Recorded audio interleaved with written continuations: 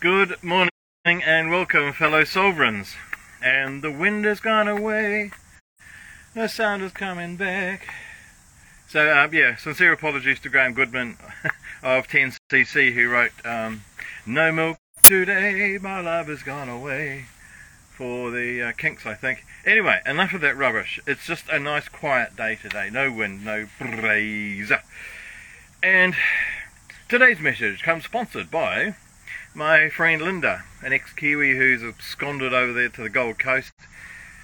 And yesterday she sent me an article about Bertrand Russell, who was supposed to be one of the world's most profound thinkers. And the article was basically saying that he had this idea that all humans are driven by desire. We want something for ourselves, and so we strive to get it. And then, of course, there are those who say, no. There are those people who serve, who will serve others. Whether that's going out to war, or it's working in food banks, whatever. There are people who do stuff that's not for themselves. And he says, no.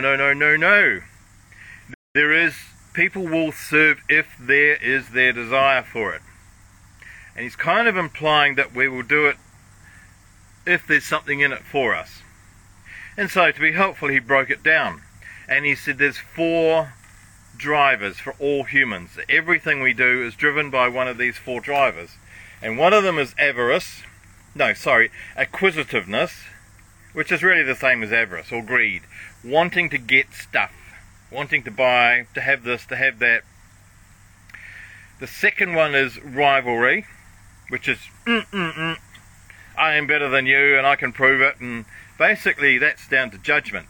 And we're all looking at everybody else who's, what do they say, the grass is greener on the other side of the fence. But that's only because somebody watered it. So there's acquisitiveness, rivalry, vanity is the third driver. So we're all vain. We're all do everything to, and people talk about fashion has no pain. We wear stuff and do things that are really uncomfortable, but if people are going to notice me, we'll still do it. So that's vanity, all about our own self. And the last one is love of power. So those are the 4 things apparently that Bertrand Russell said motivate human beings. We're all driven by at least one, maybe more of those.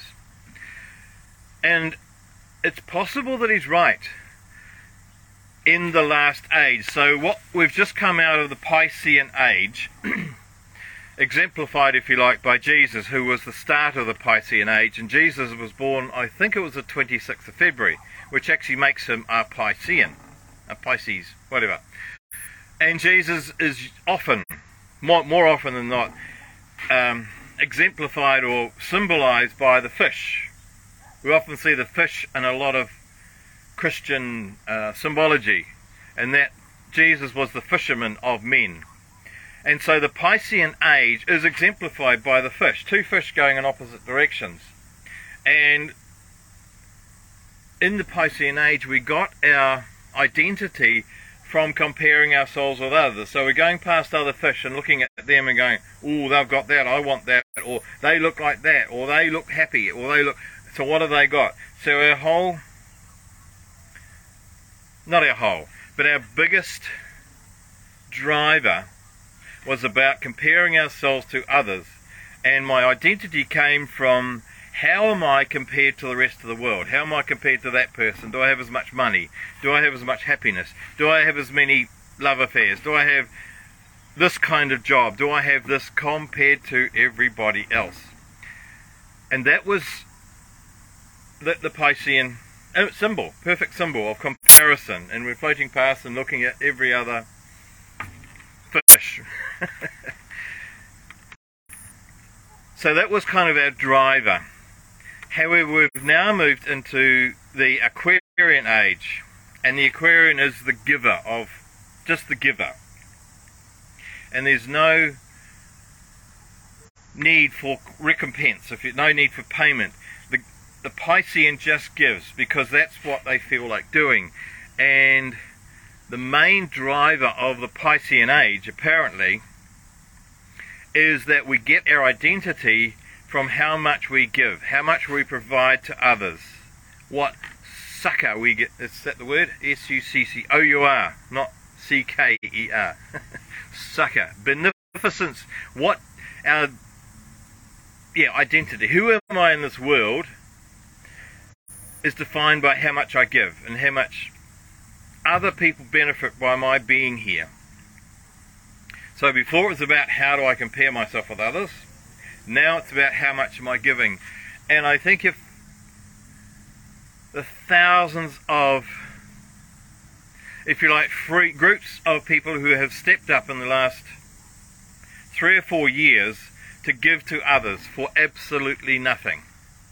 And I know on the Gold Coast I was there, and there was a lot of groups. There was a couple of really major ones, who just provided information about the common law stuff that was going on, and how the politicians and the police and that were all abusing their powers and giving people information about true laws of the land and where they all came from, and the fact that, you know, we don't actually have governments of countries anymore. They're all CEOs of companies. So New Zealand is a company, Australia is a company, and all of that sort of stuff. And so those people that I know just gave and gave and gave, and they would set up huge meetings, weekly meetings, and gave and gave and gave. And I was looking at a video yesterday or the day before. So there's a New Zealand guy who's based in Tauranga, and he's gone over to the Hawke's Bay to help out. So he runs like a mental health organisation, what do you call it? A non-profit organisation to help people anywhere in the world, and he's linked up with other ones as well. So they've formed this amazing global network of professional counsellors who give their time for nothing to people who need help. And that, again, arose from all of this COVID lockdown stuff. So being locked down has almost set the Aquarian age on fire, because so many people have stepped up, often from their own homes, on their own computer, setting up amazing networks and information just said information times 2, all sorts of ways of helping other people with no thought of what am I getting out of this. Their beingness, their sense of identity, if you like, or their driver, as Bertrand Russell might say, their driver was, how am I serving my community? How am I serving individuals? And we know this with the Australian fires, where in general the authorities did not step up. Most of it was done by volunteers. The same with the Lismore floods and the other floods. The authorities backed away, and it was left to the individuals, the residents and others who went down there. Some of us went down and helped out the clean-up. And the same that's going on now with both the Auckland flood and the Hawke's Bay flood. The authorities have stepped away. They're there in a very, let's say, a facade of helping. The real work is being done by individuals who are either residents or thousands of others have flooded in with their help, providing aeroplanes and food and trucks, and everything, medical help. That's not being done by the authorities. So the Piscean way was very much authority driven. We looked up, I know that when I was a young boy, 304 years ago, we looked up to doctors, we looked up to lawyers, we looked up to policemen, we looked up to politicians. We respected all those people. They were icons of, they were exemplars in our community, and we looked up to those people. We don't anymore. So that a Piscean authority mindset, shall we say, has gone. The people we respect now are those who are giving. And that's the Aquarian. So I get my meaning or my identity from giving. And the people we respect are those who give. So we don't respect the politicians who are not giving. We don't respect the police anymore. And I was having a discussion the other day with a couple of people who I might say were probably still in the Piscean mindset, because they were really struggling. They were really upset with the fact that we don't listen to doctors anymore. We don't listen to scientists, and they were doctors. And they found it really, and find it really difficult, that we don't listen to these people who are telling us that we must get jabbed because it's for our own good, and we must do this, we must do that, because these authorities are out there saving us. And it's very difficult for a Piscean, if you like, to engage in those kind of conversations. One generally says very little. Because we come from different worlds. And there is no way of broaching, or those two worlds meeting, the Piscean world and the Aquarian world. And people try and convince others into a new mindset, and try and explain and cajole and badger and bribe or whatever. But we're going to think what we're going to think. And if our mindset is over here, that's where it is. And if our mindset's over here, that's where it is. And I would submit, Your Honour, that there's no point in trying to convince other people that they need to think differently. This is who we are. And the Bertrand Russell model fits for a certain group of people. But I would submit, Your Honour, that since we are moving into the Piscean age, where I think we're supposed to be in it now, but because it's a 2,500 year cycle, it doesn't go from one day to the next. It sort of slowly filters from one to the next, individual by individual. So the change is happening, and it's happening probably too slowly for a lot of people, and way too fast for a lot of others. So just, I guess all I can say for myself and anyone else is just notice. And I know it sounds like judgment, and it probably is judgment, that there are some people who derive their beingness, their identity from how much can I get out of this. It's like the desire thing. We're driven by desires, and the acquisitive, what can I get? The acquisitive, and the rivalry. I want to beat this other person. I got to prove that I'm better. And the vanity, and the love of power. All of those things are, I'm not going to say they're an anathema to the Aquarian, in the sense that we don't hate them. It's just that they don't exist.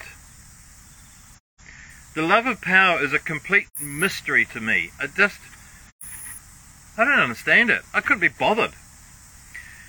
And the vanity, well, I suppose I'm vain, of course. I get dressed and I put on a shirt each day, and a different shirt so I know which video is which. I do my hair, brush my teeth so I smell nice on the video. Yes, I'm vain. The rivalry, and I can't pretend I don't have judgment. I think we all do, but we're trying to, and it's slowly dissolving, that judgment thing. And the acquisitiveness. I know I used to be very acquisitive. I used to have to buy stuff because it was there. And I used to have to eat stuff because it was in front of me. And anything that was free I'd pick up and, thank you. Now, somehow that's dissolving. So it's not like it's a bad thing, or a thing to be fought, or a thing to be railed against, or what compared against. It's just dissolving. It's just not existing. So I find myself being with people who don't have a love of power. It's just not a thing. It's, I don't know, it's something we might write about in some fantasy novel, the love of power. And the acquisitiveness, the rivalry, the vanity, the kind of people as I change my environment. And the people I now associate with are more what I would call Aquarian. that they derive their sense of identity of who they are from what they can give and how they can make this planet a better place, how they can help other people, how they can be nice to animals, be nice to the trees. How can we give, how can we give, how can we give? And that seems to be, and there's no kind of thought of money involved. Money's kind of, oh whatever, it's out there, some kind of parallel universe. So I think it's just sometimes helpful to look at what's going on, and we can sense ourselves in that path of Piscean to Aquarian and see where we're at and see where we've come from. Maybe we have been more acquisitive, more vain, more power hungry, and what was the other one? More competitive. And maybe we've changed now. Maybe we have moved to the new mindset, I suppose it is. The new spirit is a better word somehow, because it's not sort of like a choosing to think this way, it's just how it is, almost without choice. So I wish you a day of observation, a day of inner reflection of yourself and others, and I bless you and all who sail in her.